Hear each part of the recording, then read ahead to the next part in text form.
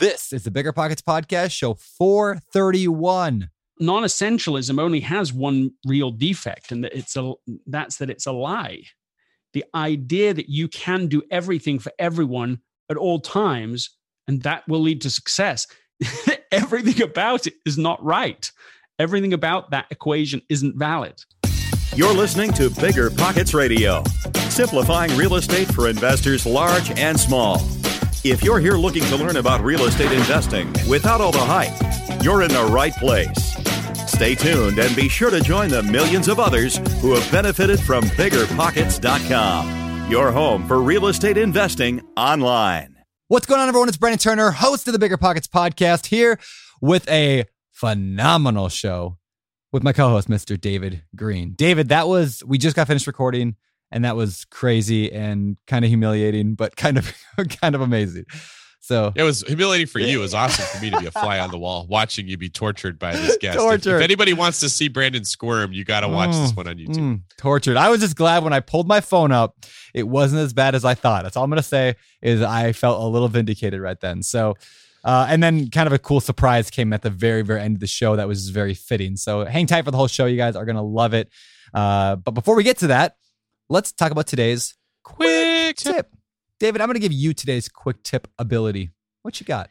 Well, this is very similar to one that we just talked about recently when we gave our Take Time to Think challenge. So when we interviewed Nir, he spoke about You don't want to try the last name? You don't want to try the last name? Hey, y'all. It was something like that, right? Something like that. Sure. Yeah. What was the name Indistractable. of the... Well, Indistractable. Yes. And by the way, I've gotten rave reviews on that podcast. Everybody really, really liked it. He spoke about finding ways to focus on what really matters. And today's episode is in that same vein. So Brandon and I issued the Take Time to Think challenge because what we want the listeners who are, in some degree, we're all struggling with how we can move our businesses forward or our goals forward. Nobody's completely oblivious to that struggle. But take time to think about where you're trying to go and what you can do to fix it. So if you haven't done the Take Time to Think challenge, do so today. When this podcast is done, let yourself think about what is essential in my life, what would make my life look the way I want it to look or make me feel the way that I want to feel, and start thinking about things that you yourself can eliminate to make that happen. Today's guest made amazing points, but one of the biggest one is we're always tempted to do more, but usually the answer is cutting out things that we're already doing that we shouldn't be. Yeah, really good point. What's better than low money down? No money down. Now through Rent to Retirement, you can buy a brand new construction turnkey rental property for no money down. Wait, hold on. This can't be right. I need to double check with Zach, Rent to Retirement CEO. Oh, hey, Rob. Zach, how the heck are you selling turnkey rental properties for $0 down? It's not that complicated, Rob. Rent to Retirement has new construction properties up to $20,000 below retail prices. We also have investor loans with rates as low as 3.99% and down payment options as low as 5% or sometimes even zero money down. You get all the cash flow, appreciation, and equity for as little as zero money down. That's an infinite return. Oh, wait. Let me get on this before we tell it to the whole Bigger Pockets audience. Just head to renttoretirement.com. That's renttoretirement.com or text REI to 33777. That's REI to 33777 to learn more about how you can get started investing with no money down today. Get your next new construction property at a steep discount or invest with no money down. Head to renttoretirement.com today. You might think you want real estate, but that's not true. What you really want is passive income. With new investors struggling to find deals or get enough money to buy them and veteran landlords tired of the constant tenant phone calls, is there a better alternative? Actually, there is. Short notes from Connect Invest. Connect Invest is an online investing platform that allows you to easily participate in passive real estate investing, and all you need is $500 to start. Short Notes collectively funds a diversified portfolio of commercial and residential real estate projects across acquisition, construction, and development phases. You'll earn a fixed monthly income without the hassle of owning or managing real estate. Head to connectinvest.com/BP to create your account. Fund your digital wallet with at least $500. Select from 6, 12, and 24-month short notes with annualized return rates up to 9%. Then sit back and let your monthly returns roll in. Join today by visiting connectinvest.com/BP. Connectinvest.com/BP.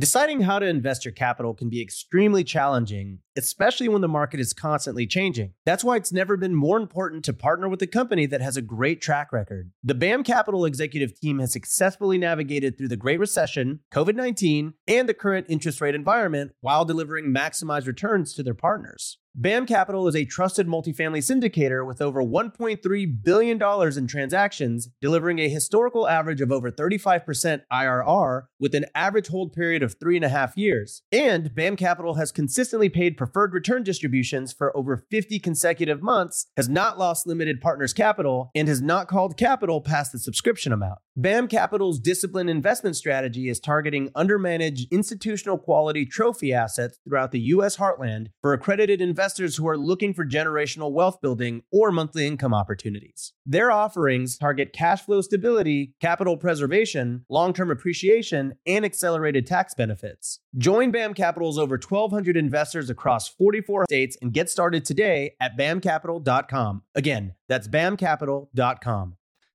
And now it's time to bring in Greg McKeon. I hope I'm saying his name right. Am I butchering that? I tend to butcher everyone's last name. McKeon. I think that's it. McKeon. We're going to go with that. Greg McKeon. He wrote a book called Essentialism, and it is one of my favorite books of all time. I love it. I've read it numerous times.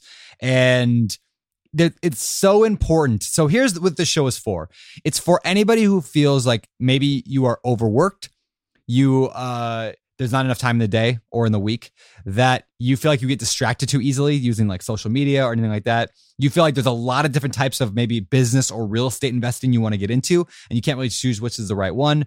And for anybody who just feels like their life is not exactly the way they want it to be.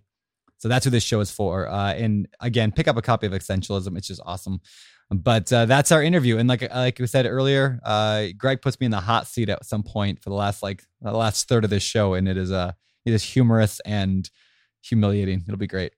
So check out the show and then make sure you stick around for the outro, where Brandon and I are going to break down specifically how this material would apply to real estate investing and business in general.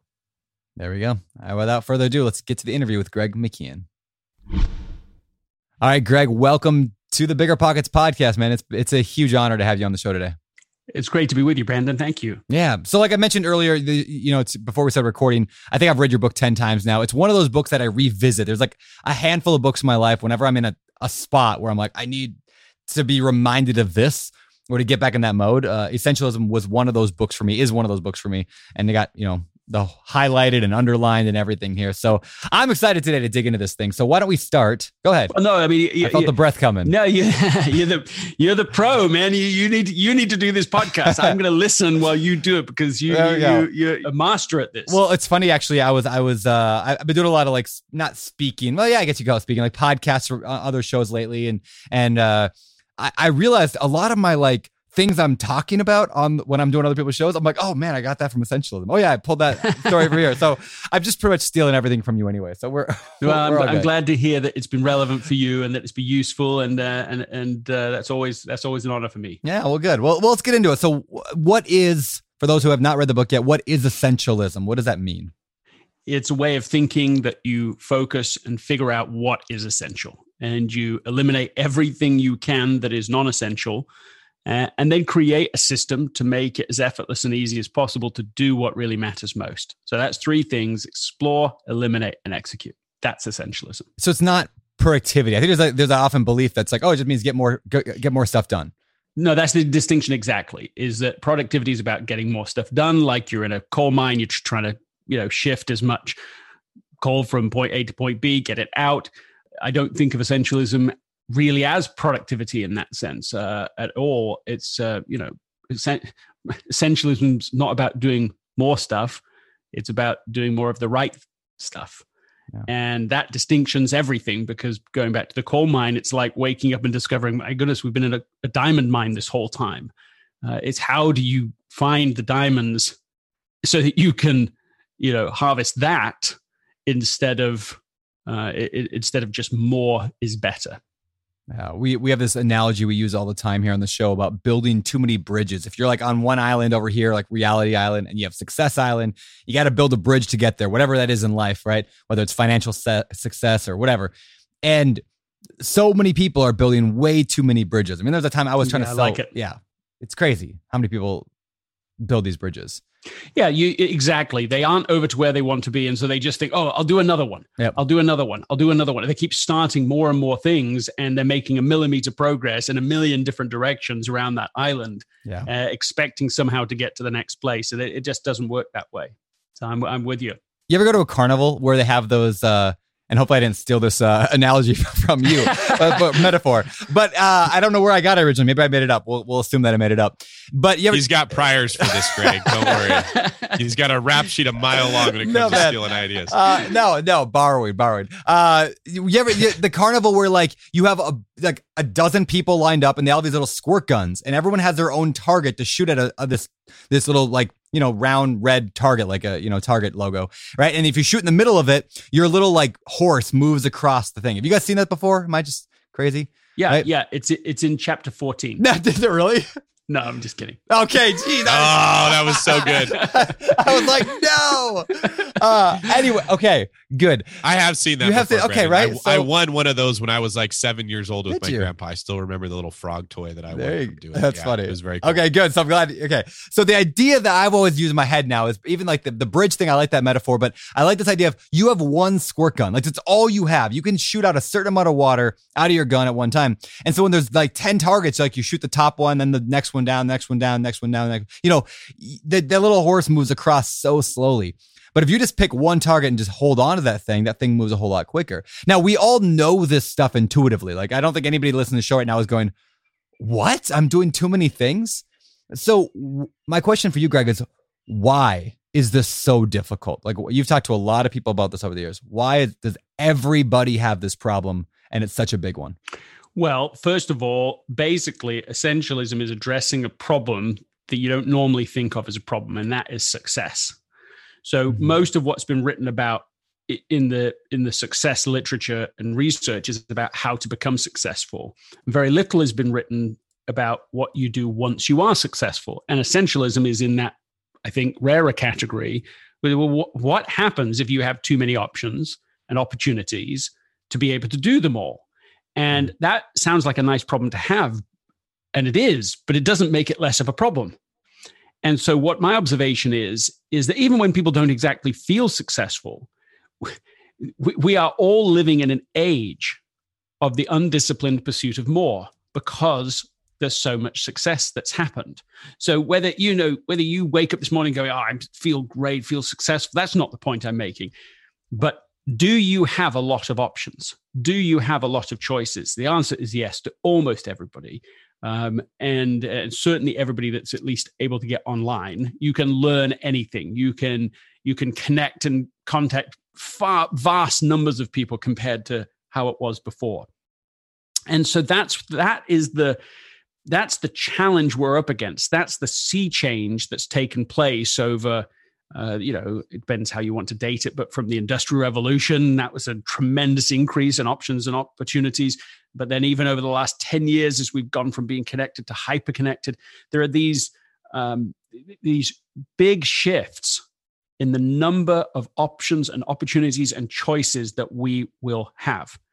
We want that problem, but we haven't yet developed the skills to manage that positive problem. That's what I think makes it so hard, is that we're unprepared for the exponential increase of choices and options that have come our way. Yeah, that makes a lot of sense. So what's your background in this? I mean, was this something you were just one day woke up, you're like, man, I'm way too busy, I got to figure this out. How did this become like your life? I don't know if life mission is too strong of a word here, but how did this become your thing? Well, one of the things that happened to me was on a personal basis when I got an email from my boss at the time and said, look, Friday between 1 and 2 would be a very bad time for your wife to have a baby because I need you to be at this client meeting. And, and I'm sure they were, at least semi-joking about that. But as it turns out, we are in the hospital Thursday night and then into our daughter's born in the early hours. And there we are Friday, still, of course, just barely in recovery. And instead of being focused, present on that clearly essential moment, I'm feeling pulled in, I've got my laptop open. I'm trying to, how do I navigate all the different competing demands on my time, all the options, all the choices. And to my shame, I go to the meeting. And I remember even after the meeting, as we were driving back, my boss said, look, the client will respect you for the choice you just made. And the look on their faces, I don't remember evincing that sort of confidence. But even if that was right, it was clear to me in hindsight that I'd made a fool's bargain, that I had violated something more essential for something far less essential. And what I learned from all of that was a simple lesson, which was if you don't prioritize your life, someone else will. And so I think that's true for a lot of people today. And whether, that's whether it's just because you're in a Zoom eat, sleep, repeat type of model where you're in a Groundhog Day and everything's the same and you just got all this digital distraction and incoming meetings. And, that would be maybe the present version of this. But in the end, you've got to take control of the prioritization of your life. This is one of the key stories behind why I wrote Essentialism. So what are some symptoms that someone could recognize when they're not in control of prioritizing their own life? Yeah, I mean, I think somebody could just simply ask, look, have you ever felt stretched too thin at work or at home? Which, of course, now is often the same thing. Have you ever felt busy but not productive? Have you ever felt like someone was constantly hijacking your day with their agenda? I mean, those to me are questions that people can ask to quickly ascertain whether they are in charge of it or whether other people are in charge of their life. Yeah, that's really good. It makes me think about in a business, when you first start, like let's take my business, for example, I'm a real estate broker. Your goal in the beginning is I got to find clients. You just run around trying to find as many of them as you can. And you get a couple of clients and now you have to service all of these clients. You have a million different tasks, maybe not a million, but many different tasks that you're doing for them. And at a certain point, you lose control of your own schedule and your own life because your phone is ringing and demands are coming in and you're trying to keep up with this crazy monster that you built. And at that point, you start desperately looking for help. How do I get someone to plug in to help me with some of these tasks so I can step out?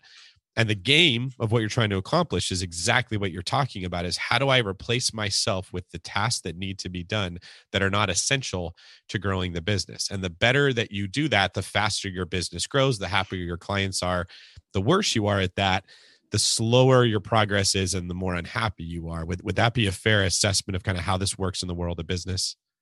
Yeah, I love that description. And there's just two additional cautions I'd put on that, which is the first is to be careful as you get into that transition mode, as you're trying to about to shift the gear, is to not delegate what should not be done at all.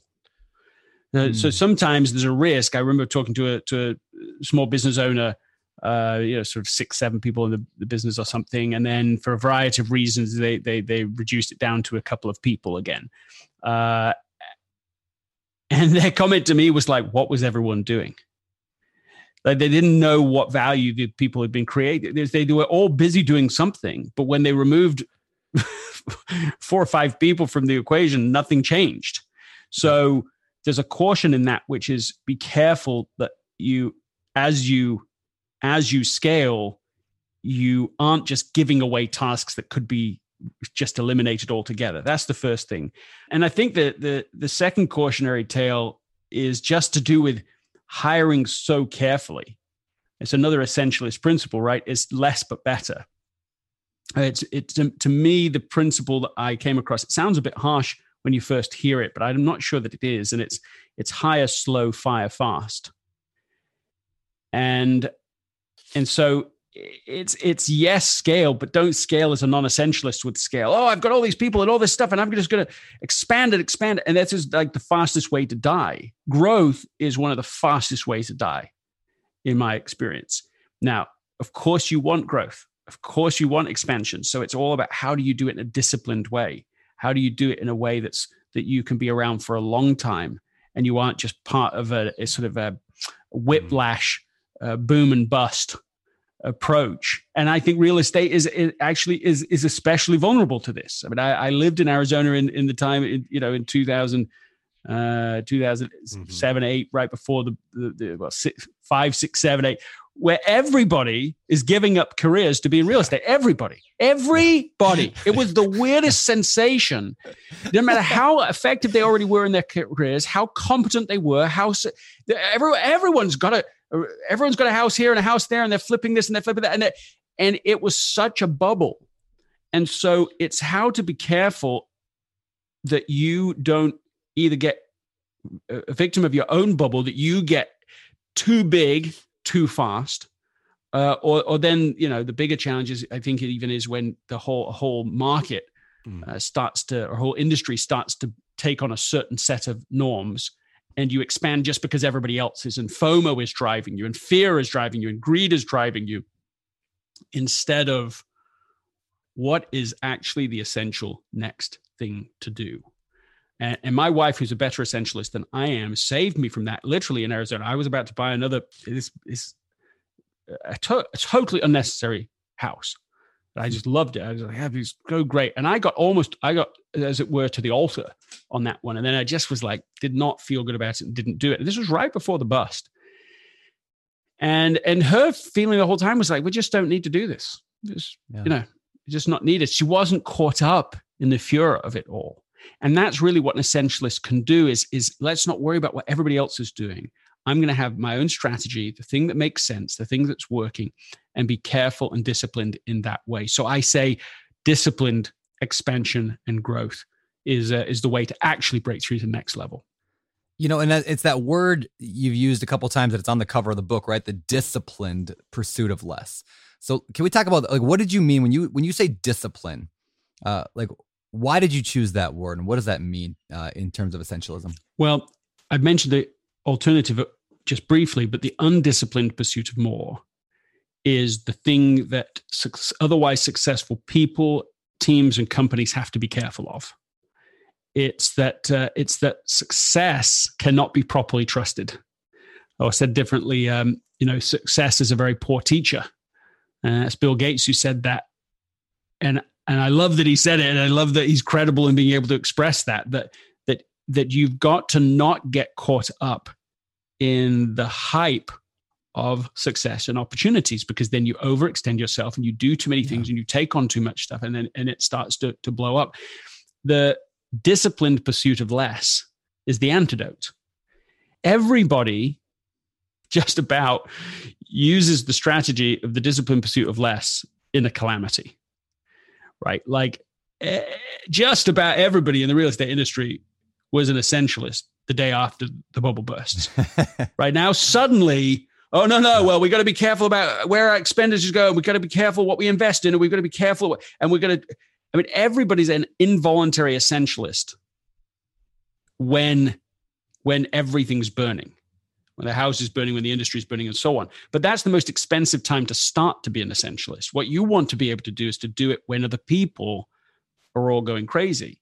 And so, like, I mean, give you an example, a tech example. You've got HP, Hewlett Packard is one of the founders of HP said that a successful venture is more likely to die of indigestion than starvation. And so he understood, as he was building this company, that he wanted to last for 100 years. He just went, we've got to do it carefully and so on. But then those two founders left the company over a generation. It became, for HP, the problem he had predicted is exactly the biggest problem for them. They started investing in everything. They're just going in all these different too many directions. They came out, for example, at one time with a touch screen interface laptop, basically. It was really beautiful. It was done really well. It was designed really well. Everything about it was great. But the problem is that product came and went. And even to this day, people in HP don't all know that it existed. So you launch a major product, or at least something that could be really big in the marketplace, and people inside your own company don't even know you launched it. That is a fundamental example of like indigestion rather than starvation. You just did too many things. And that's just one illustration. And I'm contrasting that now to Apple, that has shown a much more disciplined pursuit of decision-making.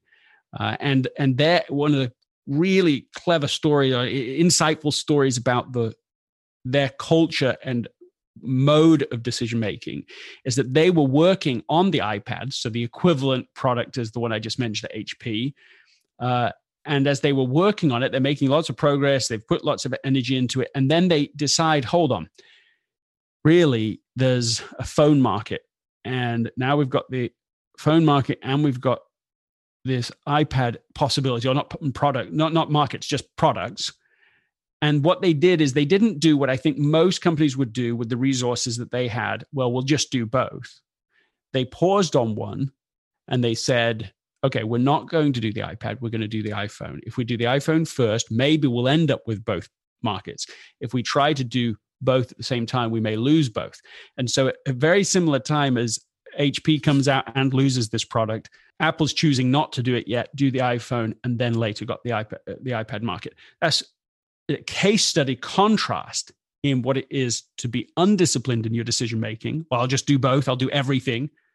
And a disciplined pursuit where you're saying, which is the trade-off I need to make in order to get to the results I really want down the road. So this is really good and really applicable to a lot of people listening to this show right now who, again, our audience is largely real estate investors, right? They want to invest in real estate. They want to be that guy back in 2008 that can quit their job and, flip houses or whatever, buy rental properties, whatever. But the problem is, and this applies to every business, is in the beginning, people don't know what that line is, right? They don't know they don't know that, the iPhone is better to pursue than the iPad necessarily because they're not established yet. So how do you recommend, or how do you balance the idea of when you're just beginning something, the idea of being open to lots of things versus being focused? How do you balance that? Yeah. So I think this is what I would say in the early days of any venture. So there are these three principles I've mentioned, but let me mention them again. Explore what's essential, eliminate what's not, and execute by making it as easy as possible. So I think in the early stage of any venture, you just flip the order. You explore, execute, eliminate. So you're exploring is like you're setting a hypothesis. You're saying, well, what could be the essential way? And I think the primary way you do that is actually by just asking people, learning from people, and admitting as fast as you can your ignorance. Not pretending you know anything. Just telling people, I know nothing about this. Can you tell me everything that you know about this? Can you assume I know nothing and go and just keep on being in that state? So you're accelerated your learning. Then you are quickly executing. You're going to try something out. Yeah. Small bet, fast. Then you eliminate also fast. So you're making the cycle as small as possible in the early stages. You're reversing that order, as I just mentioned. And you're just in this rapid learning process.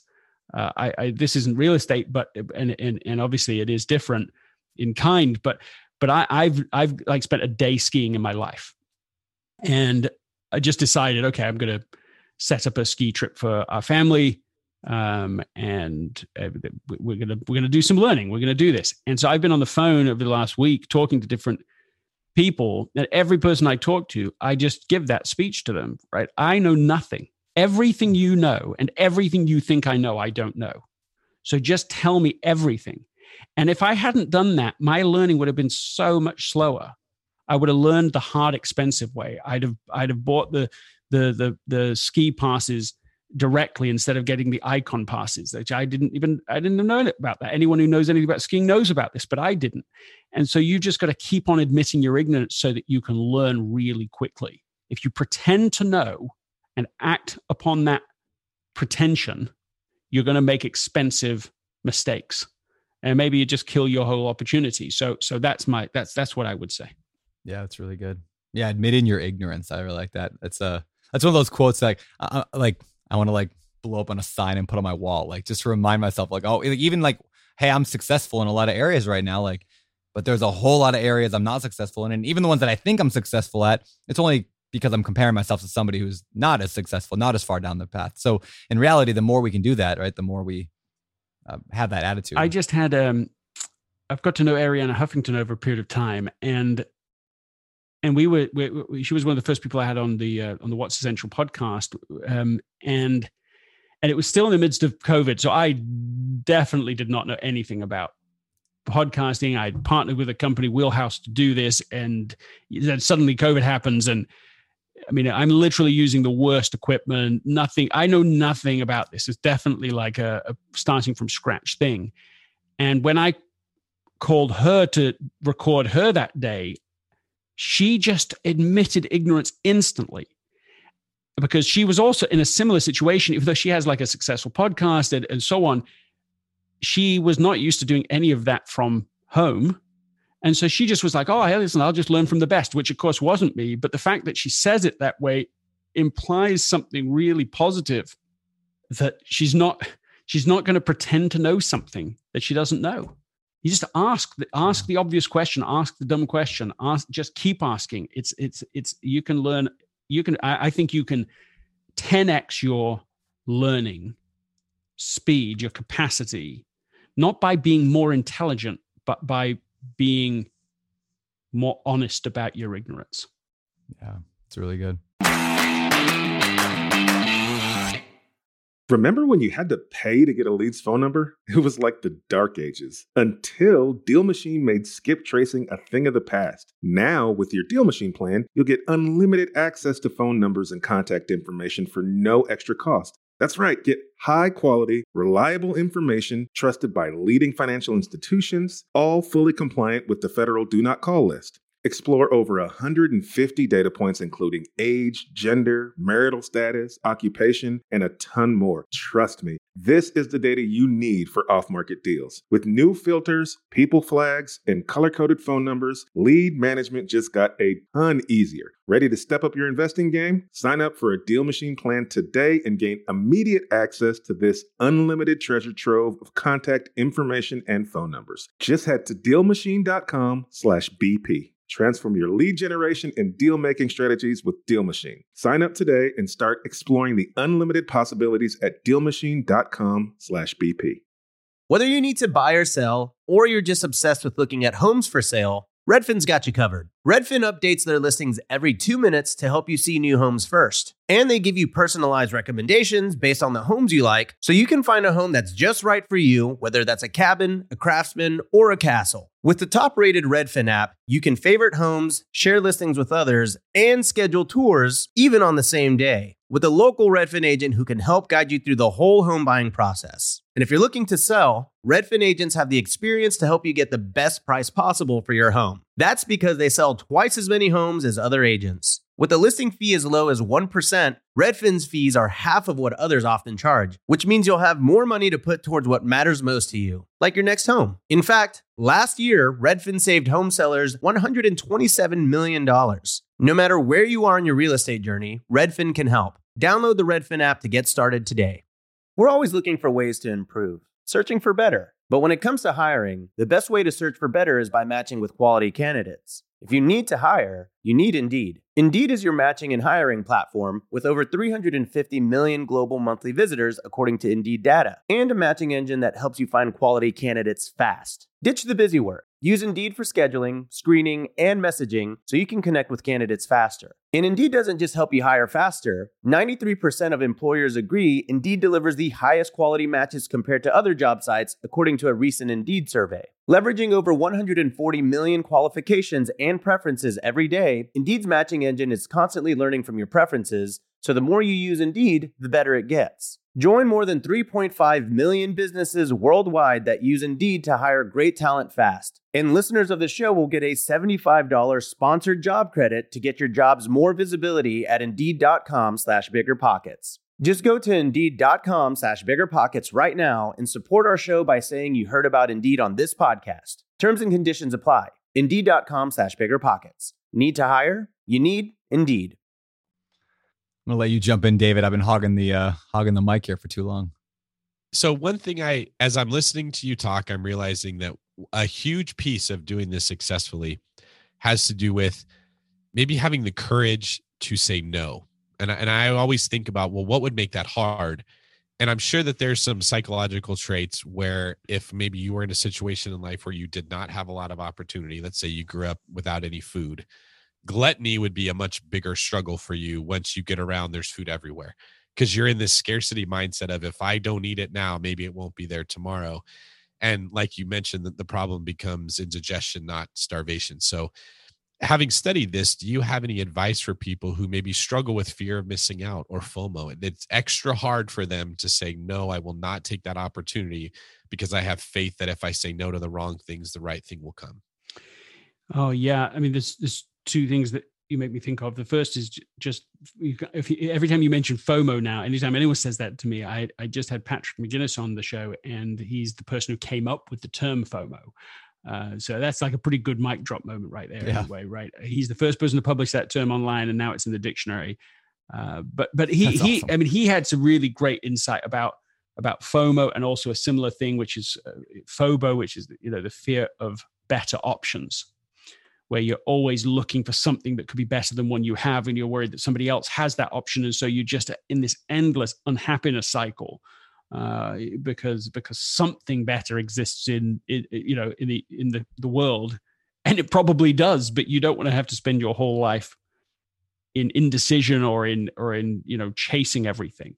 Right. So anyway, that's sort of my FOMO thing. Your question is more subtle, though, if I understood it right, which is just if somebody knows hunger, if somebody and that literal hunger, I think you said specifically said, but also just other kinds of hunger where there wasn't money growing up. Other people seem to be able to go off and do things. Other people could have new shoes, new cool, in England, trainers. That creates a hunger in you. Uh-huh. And I know that hunger. So I know, what you're talking about. And I think it's a really positive thing in that it gets you up. When I started my first business when I was 10 years old, washing cars, because I was hungry, but I did not want to not be able to get those things or do things that I wanted to try and do or go to where I wanted to try to go to.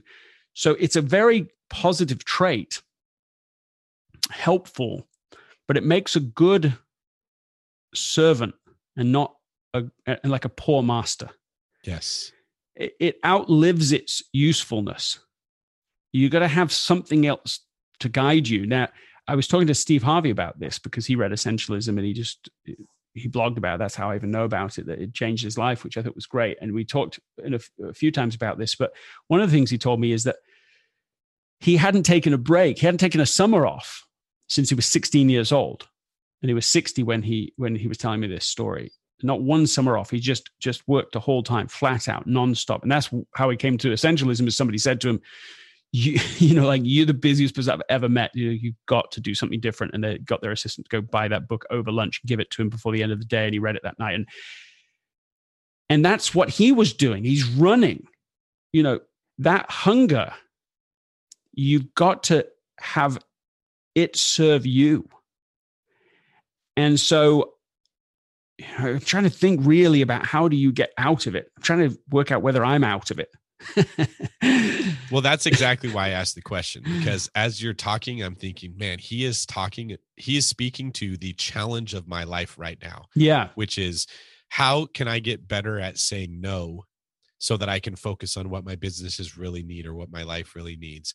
But there's always an obstacle. There's a guilt I feel that if I tell this person no, that I'm a bad person because I didn't, that was my friend from when I was in sixth grade. Yeah. They're not really serving me now. They're not essential, but it feels wrong at times. Or, when I was a kid, I didn't really feel like anyone was paying a whole lot of attention to what I was doing. I was just desperate for some older man to see me and say, I see something in that kid. I'm going to take him under my wing. And no one did. Yep. I never felt like I really got opportunity. So when I got into a position as a man where there was so much opportunity that I couldn't say yes to all of it, I was always fighting this internal struggle to think, if I don't say yes, it might not be there tomorrow. But the catch-22 is that then prohibits me from actually being successful, because I'm trying to download 12 movies on my laptop at the same time and none of them are getting done. So I find myself resonating so strongly with what you're recommending. And I was wondering if in your experience studying this, if you've come across certain traits or a way of looking at it that helps somebody who's in my position where they think, I'm hungry, I have to get it all. But that hunger is also then becoming an obstacle to their success. Yeah. Something that occurs to me is that really you might be able to hold on to the drive and the hunger, but it's changing the mindset. Yeah. The non-essentialist believes that almost everything is essential. And so that the answer to meeting that hunger is eating more, right? It's saying yes to everything. It's, they're trying to satiate a hunger through a strategy because they see it a certain way. And I think the essentialist is just a higher level mindset where you realize not everything is of equal value. In fact, it's incredibly disproportionate that a few things are incredibly valuable and essential, and most of the other stuff is non-essential. I mean, I see it like almost opposite to how a non-essentialist sees it. A non-essentialist thinks everything is essential, and an essentialist thinks almost everything is non-essential. And so as you start to adopt that mindset, keep the hunger, but apply a new mindset, a new strategy, what are the few things that are really going to help me make the highest contribution in my business, but also I sense in you, in your just general sense of life mission to make a difference to people. You've got to be selective. You have to make trade-offs. And here's why, because you can't not make trade-offs. So when I say you have to make trade-offs, all I'm saying is be conscious yourself and intentional about it, because otherwise other people will make the trade-offs for you.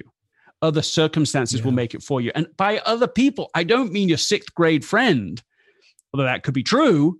I mean some superpowered executive team in Silicon Valley who is hijacking your day 20 times a day with notifications on your phone to get you to be on that social media platform or on ESPN or whatever the device, the app of choice is. I mean, these people are spending hundreds of billions of dollars collectively to hijack your day.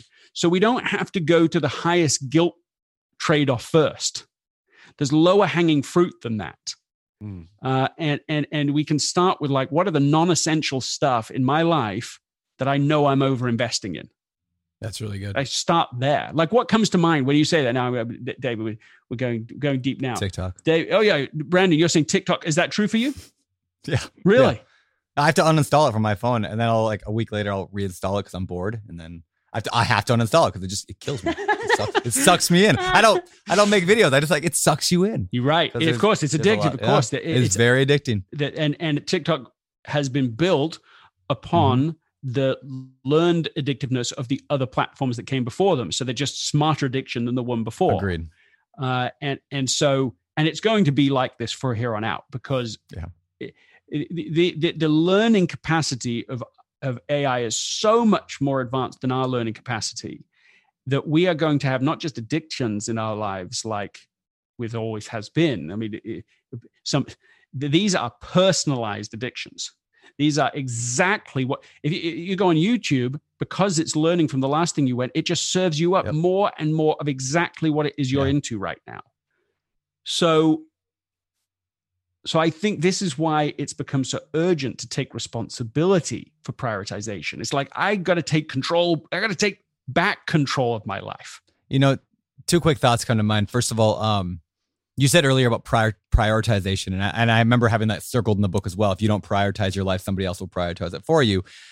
So one thing that I do, and maybe I got this from your book, maybe I've been doing it longer than that, I'm not sure, but every time somebody asked me to do a commitment now of some kind, there's two things I do. One, I know I took from the book, which is the buffer zone, adding the buffer to, in between. But the second thing I do is I actually phrase it like this. If I say yes to that, it's going to be robbing time from my wife and my two kids. I literally in my head, I say that. I love doing the podcast. I love doing other people's podcasts. I do, but I've dramatically slowed down because if I'm out here doing a podcast right now, you two are robbing time from my kids and my wife, right? And now that's okay. We make that trade-off, but I made that trade-off. I didn't let somebody else make the trade-off for me. So that's just one little, thing that I do. And when I say the buffer zone, I just mean I add in space in between me saying yes to stuff. I add in space between committing to things. I just try to add that zone in there so I'm not sucked into the moment. But anything you want to add on those two things? Well, I like what you're doing because you're restoring reality to your mindset. Right? When we have limited mindsets, when we think we can say yes to something without having an impact, without us saying no to something else, we're just in a great big con. We've bought into it. We've been conned. We've been sold a bill of goods and we're buying it. Non-essentialism only has one real defect, and that's that it's a lie. The idea that you can do everything for everyone at all times and then that will lead to success. Everything about it is not right. Yeah. Everything about that equation isn't valid. You cannot do everything for everyone. And so your attempt to do it will not produce the outcome it's promising. It will not live up to what's promised on the packaging.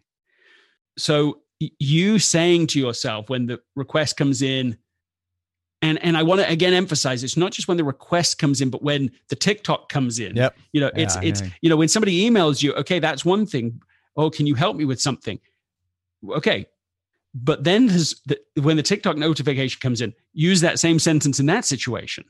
Yeah. If I watch TikTok, I am taking time away from my wife and children, because that's exactly what's happening.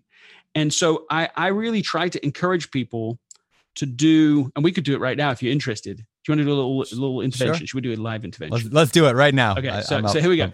So Brandon, I want you to tell me what is something that's essential for you right now, highly important that you're underinvesting in. First thought.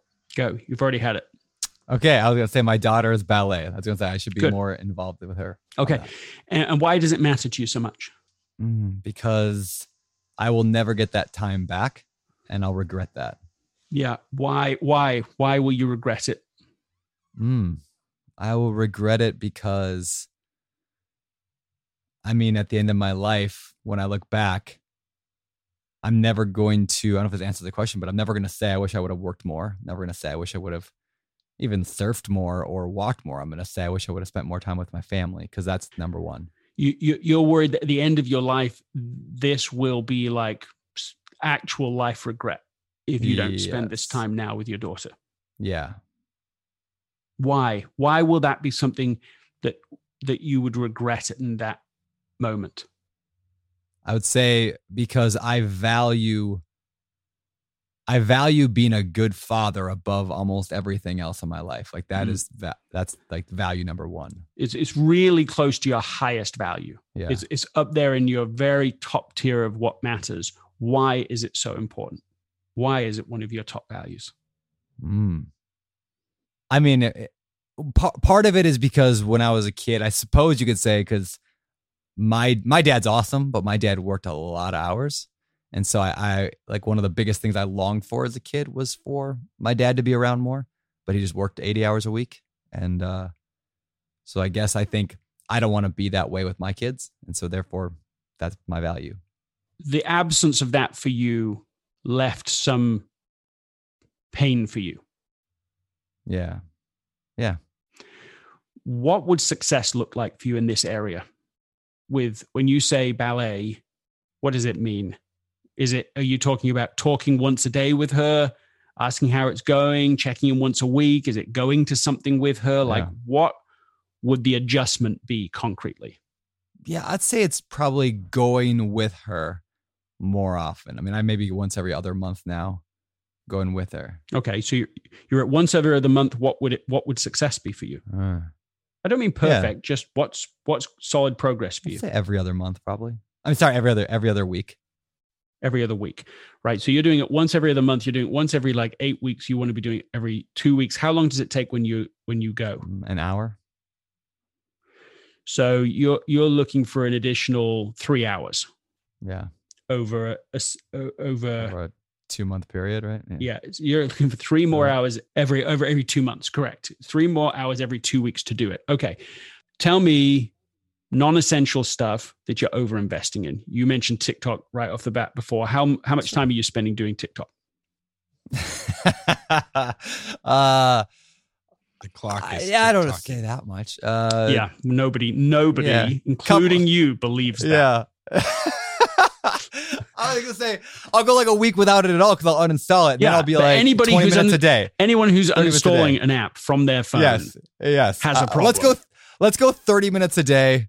So that's 3 to 4 hours a week where I'm probably aimlessly scrolling either TikTok or Instagram. Could it be more than 30 minutes a day? It could be, but I don't think so. I'm probably afraid to look on my phone. Yeah, I mean, there is a way to tell. But don't worry. I don't need to. Okay, I can pull it up, but All right, go on, then pull it up. You just offered it now. Now let's pull it up. All right, let's pull it up right now. All right, hold on. Pulling it up. All right, so screen time. Let's go last week. We'll go last week because I think it was on there the whole week. Daily average for my whole phone, my daily average is only 2 hours and 16 minutes, which is about the lowest it's been in a while. Oh, but last week was much higher. All right. Okay, it wasn't terrible. It wasn't terrible. Last week, total time on TikTok was 1 hour and 2 minutes total. So that's not terrible for last week. Instagram was 3 hours and 21 minutes. So maybe I'm misjudging what I'm spending my time doing. Okay, so there we have 4 hours. Yep. But actually, you're only looking for an hour. Is there what is the benefit? Like when you look at those two things, do you find yourself going, but I like TikTok. It's good for me. It de-stresses me. So I do want a bit of that in my life. No, it actually makes me angry. Most of the time I get irritated after Instagram the same way. Especially with like a lot of the last few months of politics, it's been so you're telling me that not only is it unimportant, it's actually negative. Yeah. So if we could find a way to make a trade-off between Instagram, TikTok, you would have found, vastly more time than you need to be able to make this time with your daughter. More. Yeah, dramatically. Is it a trade-off that you would like to make? Or inside are you like, you know what, Greg, I want my vices. I just want this. No, it is a trade-off I am very happy to make. So that's like step 1 and 2. We haven't got to step 3 yet. Yeah. That's what we need to do. Step 1 is what's essential that you're underinvesting in. Step 2 is what's essential, non-essential you're overinvesting in. So that's the explore and the eliminate. Right now we know what the changes we want to make. So you move into execution. And what people normally do when they come to execution, when they normally think of the word discipline, they're thinking, make a decision and force it. Yeah. And do this. I'm going to do this. Willpower. And I do believe in the power of decision making. You can make a choice. I am confident that you could make a choice to go, I am off this and I'm never going on TikTok again. People can make those choices. So I'm not trying to diminish that to zero. But what I think is also important is stacking the decks in your favor. Because as we mentioned before, right, TikTok and Instagram are literally have hundreds of people, thousands of people now who are targeting systems that target you personally, uniquely, and they are coming after you all the time and in every possible way that they can come up with through other social pressure. Other people mentioned it. Oh, yeah, I've been on TikTok. Did you see this thing? And now you're pulled back into it. Now you're curious again. Now you get sucked in. So they are creating huge webs to try and pull you in. So that's the current system. Now we want to try to at least create some system to weigh it back in your favor. So I'm going to put this over to David for a second. So David, what can Brandon do to make this easy, or at least easier, to make the trade-off we've just described? I think he could make a rule that he only looks at TikTok if he's with his family. So maybe Rosie or Wilder has to be with him when he's looking at it. And as long as their attention is there, he can do it. But when they get bored with it, he's going to naturally put it away and go do something else.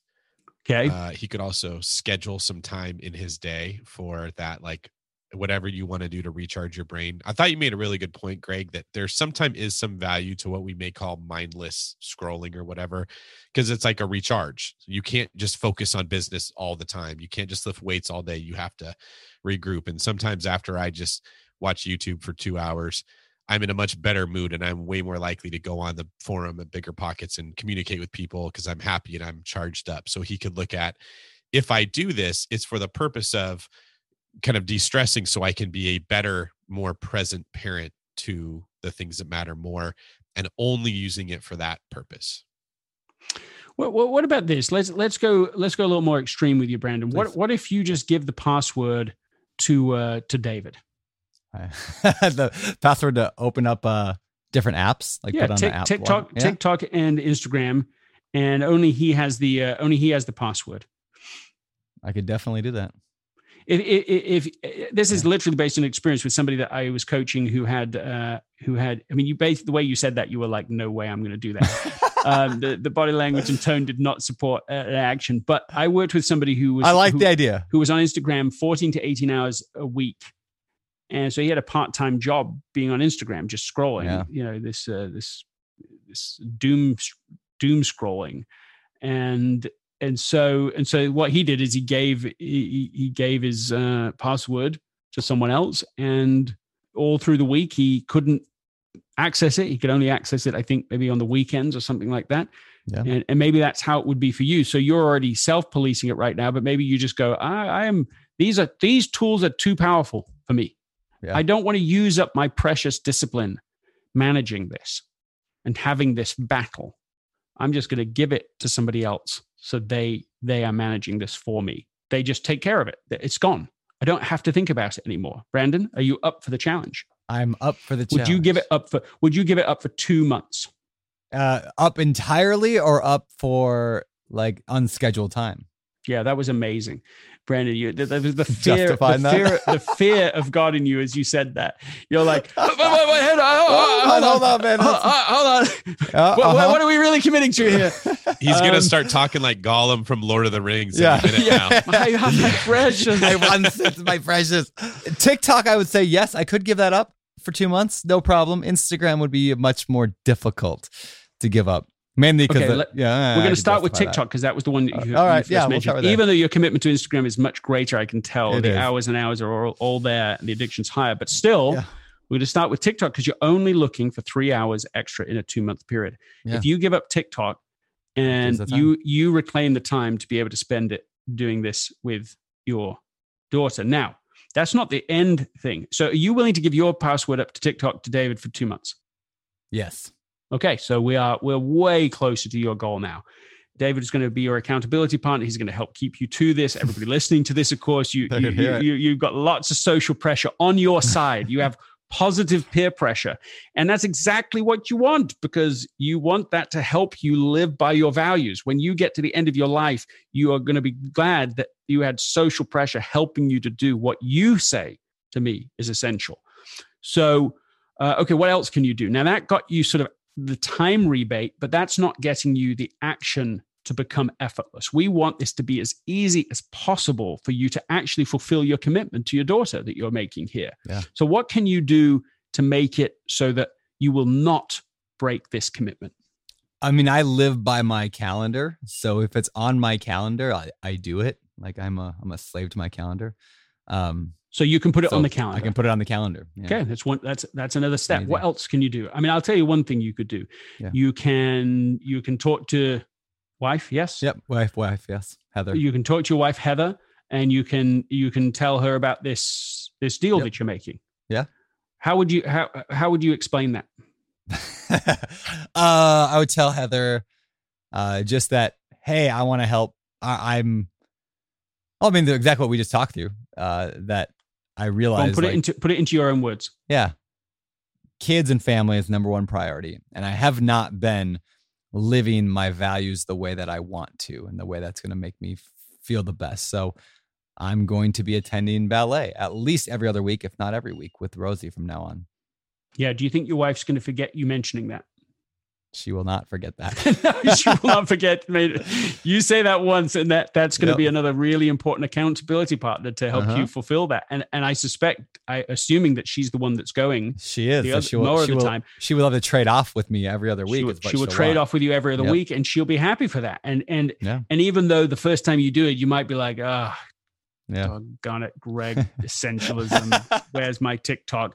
I think it's the kind of thing that as soon as you start doing it, you go, yeah, I'm where I want to be here. I want the advantage of being here. And essentialists embrace and love trade-offs because it allows them to have strategic advantage. It means that you can have the benefits of all that ongoing relationship with your daughter that will build and build and build.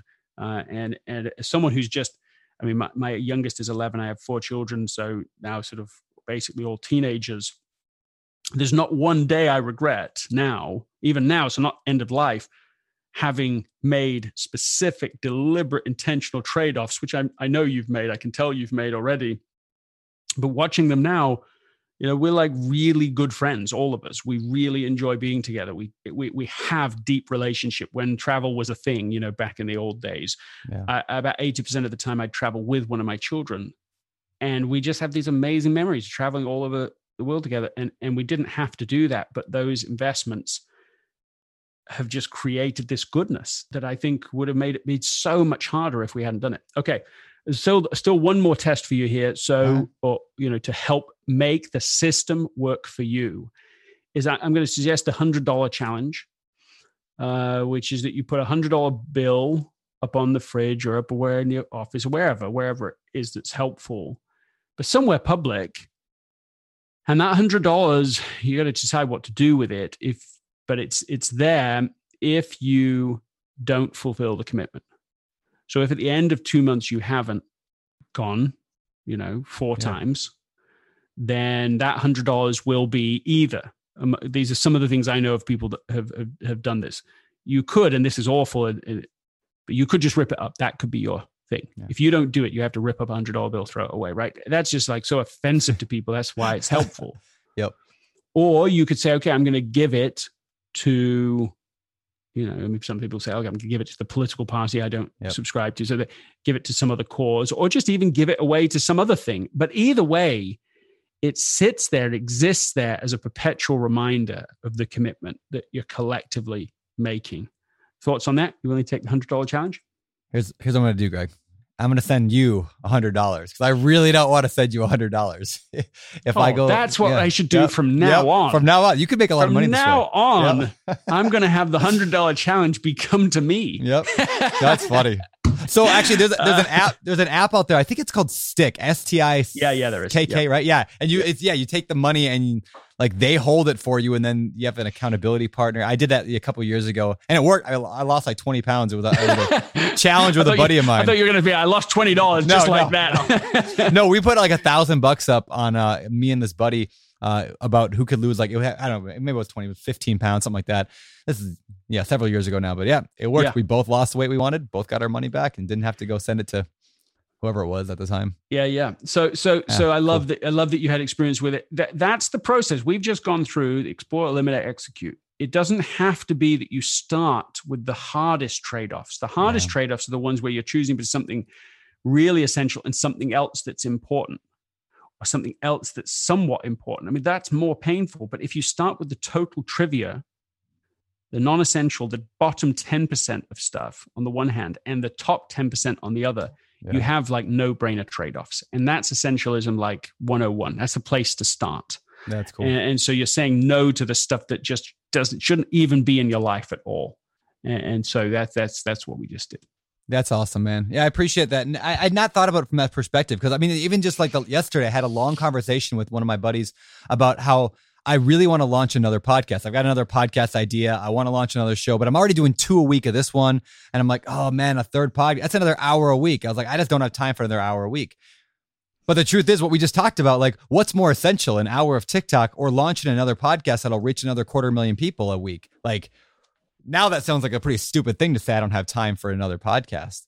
So, well, and just building on that, right? You say, Instagram, yeah. Which one is more valuable to you? Now, you may, again, have some value on Instagram. I get that there could be things that you're learning from there, from your audience. You could be learning from other people. But people know when they're past the point of usefulness, where they're past the point of this actually added value. And I think that happens pretty fast. I think if you're past sort of 5 minutes, you're probably past the point of real value addition. And so maybe that's where you can get the time you need to be able to do this second podcast. Well, it's funny. If I were to use it, my argument my head wants to go to is, well, I use Instagram for work. I reach a lot of people that way. It's good for me. But I'm reminded of Tim Ferriss, Tim Ferriss, 4 Hour Workweek. He has a section in 4 Hour Workweek where he says, if there was a gun to your head and you could only work 4 hours a week, what would you get done? And I like that question because it's kind of an essentialist type of question, right? It's like, what are the essential things? It kind of helps you prioritize. But When I think about like, okay, fine. If Instagram's important for my life and for my business, and I raise a lot of money for my real estate fund on Instagram, great. If I had 5 minutes a day for Instagram, what do I got to do? And that's a much easier question. Like, I mean, actually, I guess I would post something. I'd probably comment on a number of people's stuff. I'd check if anything important came in the DMs, and then I'd log off. I could do that in 5 minutes. I don't need 30 minutes a day. Or you'd get somebody else managing it. Or I'd get somebody else to manage it for me. Yeah. Exactly. Somebody else can manage it. And if you just use one of the social media platforms, the management systems, you never have to go on there and scroll pointlessly. Yeah. You can still post, you can still respond. The system I use, you can still write in response to people on there and never have to get dragged into the pool of distraction that exists on there. Or you can just never do the second podcast. Yeah. If that's not right. You can not see your kids and family. Like my point is you can continue to make the trade-off you're making. That's great. If that works for you. And this is what I always say, it sounds like I'm picking on you, and I'm not. I'm just saying, just in general, if non-essentialism is working for people, by all means, continue with it. If people are happy with the way they're spending their time and energy, if they feel like their life is in its current system is producing great relationships with the people who matter most, that's producing great overall mental, emotional, physical, spiritual health, and it's helping them to make a great contribution out there, and even in a way that's increasing over time, the positivity they make out into the world, keep doing it. Yeah. But on the basis that non-essentialism doesn't deliver what it promises, on the basis that it actually just introduces waste of time that actually stresses us out, well, let's consider an alternative path, an alternative strategy. That's like perfect timing. That was good timing. My daughter Rosie just walked in. Hey, babe. On that note. No, you should explain to Rosie right now what you're going to do. Hey, Rosie. Guess who's going to start coming to ballet with you more often? Who? Uncle David? Oh, me. Okay, she whispers. Yeah, I'm going to start coming to ballet with you more often. Okay? Is that exciting? Yeah, you like that? All right, well, I'm going to make a trade-off right now. We're going to kick you out of here, Greg, and I'm going to go play with my little girl for a little while. Greg, where can people find out more about you? I think that if they just go to essentialism.com, that's also a good place to start. Right now, they'll be able to sign up for the 1 Minute Wednesday, which is a newsletter that I just started. They can read it in 1 minute each week. 1 minute. So it's just nice and concise, less but better. But also what is coming there are a few really cool things, a new paperback of Essentialism that people will learn about, a new academy that I'm going to be launching. All of that will start at the hub of essentialism.com. So that's the one place if you're going to go somewhere. That's awesome, man. Really, really appreciate it. This has been phenomenal. I knew it was going to be phenomenal, but it was even better than I thought. So really appreciate you coming on the show. David, anything you want to close with? I just want to thank you, Greg, for such a great interview. I mean, you not only shared the concept with us, but then you applied it to specifically something our listeners could benefit from. And then to get into Brandon's world, that's an awesome example that everyone can take and say, like, how do I do this myself? And Brandon, thank you too for being so transparent with everything. We also did not plan for Rosie to show up like this. No, it's perfect timing though. It's good. Awesome. Awesome. It's awesome. Thank you, everybody. Yeah, thank you, Greg. All right, Greg. Thank you very much. And that was our show with Greg McKeon. Awesome episode. I knew it was going to be good. I've heard him on a few other podcasts over the years, and yeah, this was the best. I mean, this was the best I've heard him. Like, it was awesome. Of course, it's the best. You know, it's us. It's Bigger Pockets. That's right. The Bigger Pockets is best. Yeah. As soon as he started talking, it just felt like everything he was saying was so applicable to my life. I knew this was going to be a really good episode. I'm hoping that everybody else that heard it felt the same way. Well, let me ask you, how have you applied essentialism? How have you struggled? I won't say failed. How have you struggled with essentialism?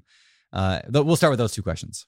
All right. So in my real estate investing business, I had a lot more success with this.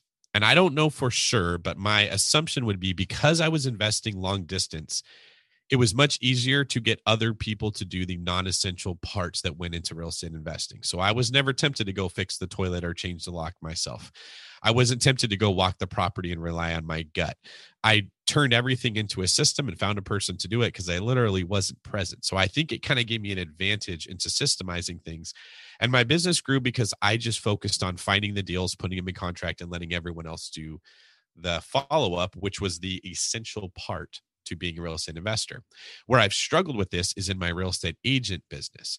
There's so many different things I could be doing every day, and I'm always tempted to jump in and bail out team members who are afraid to step forward or answer questions for clients that if I just gave it a day, they probably get the answer that they needed and they'd calm down. But it's so tempting when you see people that are highly emotional or scared that you want to go provide comfort to them. And I end up running around all day long, focusing on putting out little tiny fires, where what I should be doing is looking for my next hire that will come in that will be the person that puts those fires out for me, or the next person that will be able to do the job the way that David does, so that I can serve a more essential purpose or a higher purpose of helping more people become a homeowner, helping more people save money through real estate, training 10, 20, 30 of me to make a bigger impact than just me doing it.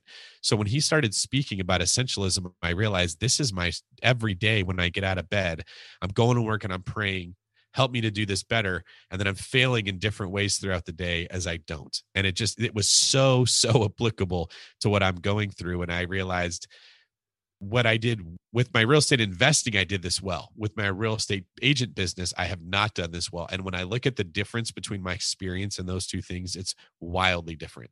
Yeah, it's really good, man. A lot of times we talk to real estate investors, up and coming ones, people who want to get into real estate, and they say they don't have time for it. I hope that more than anything else for you guys that are listening to this show right now, that practice that I went through at the end there with talking about TikTok and, my daughter's ballet, I hope that you realize like that applies to you as well. I'm sure in some ways is everything's a trade-off. Real estate investing does not take 40 hours a week. It doesn't take 30, it doesn't take 20. It takes a few. Like if you go work 2 hours a week on your real estate, you could start buying real estate like now. It doesn't take that much work. If you are focused on the essential stuff, get a good real estate agent to hook you up with some leads that come in, and then you just go and run the numbers on them. It takes like 10 minutes to run the numbers. That's an essential task. Maybe like having a sit down meeting with a local real estate investor. That's a pretty essential task. Do that. But like, there's not that much involved here. Like, go call up a bank, get pre-approved, submit some paperwork. That kind of stuff doesn't take much time. So if you continually identify what is the essential task that I have to do next, I call it the most important next step. Always identify what that is in your real estate ambitions, and you're going to make dramatic and very quick strides towards your goals if you just start thinking like an essentialist instead of like a non-essentialist. So I hope that's what you take away from this show, and hopefully more. And of course, head to the show notes if you want to leave us some comments or questions, or if you're watching this on YouTube, you can put the comments in the YouTube section below that. But man, good stuff. Anything you want to leave us with, David? Just make sure you take time to think, because information like this can trick you into thinking that you benefited from it, just hearing it, be like, whoa, that's really good. Yeah. But then if you don't take a step to apply it, it didn't help you. So don't. It's like conferences, right? You go to a conference and you're like, oh, there's so much good stuff. And you go home and you don't do anything. Yes. Yeah. But you were tricked into thinking that something good happened because you learned something new. So just don't fall prey to that temptation. Take some time to think about what you need to get out of your life. Take some time to think about what is essential. Calendar it, tell somebody about it, find some form of accountability, because these goals are not going to meet themselves. You're going to have to do something to get there, and it's totally worth it when you do. That's all I'd say. Awesome, man. Well, keep it up. Keep being an essentialist, and look forward to having you back on the show again next week, David.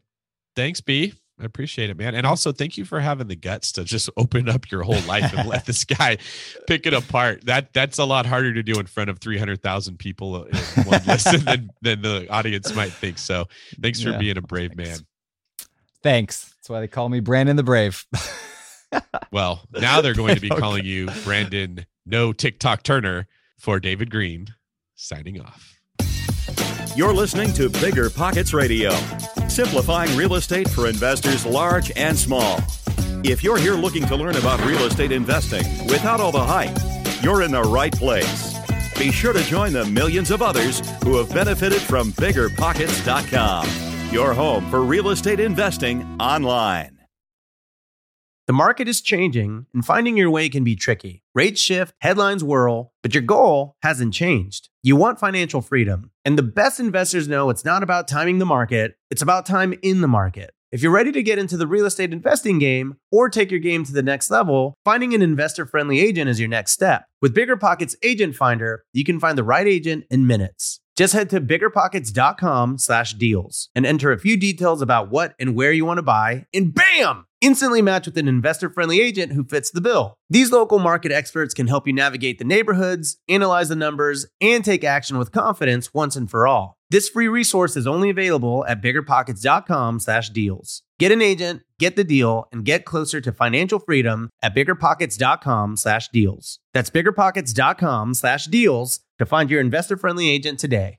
The content of this podcast is for informational purposes only. Past performance is not indicative of future results, and all host and participant opinions are their own. Investment in any asset, real estate included, involves risk. Use your best judgment and consult with qualified advisors before investing. Only risk capital you can afford to lose. Bigger Pockets LLC disclaims all liability for direct, indirect, consequential, or other damages arising from reliance upon information presented in this podcast.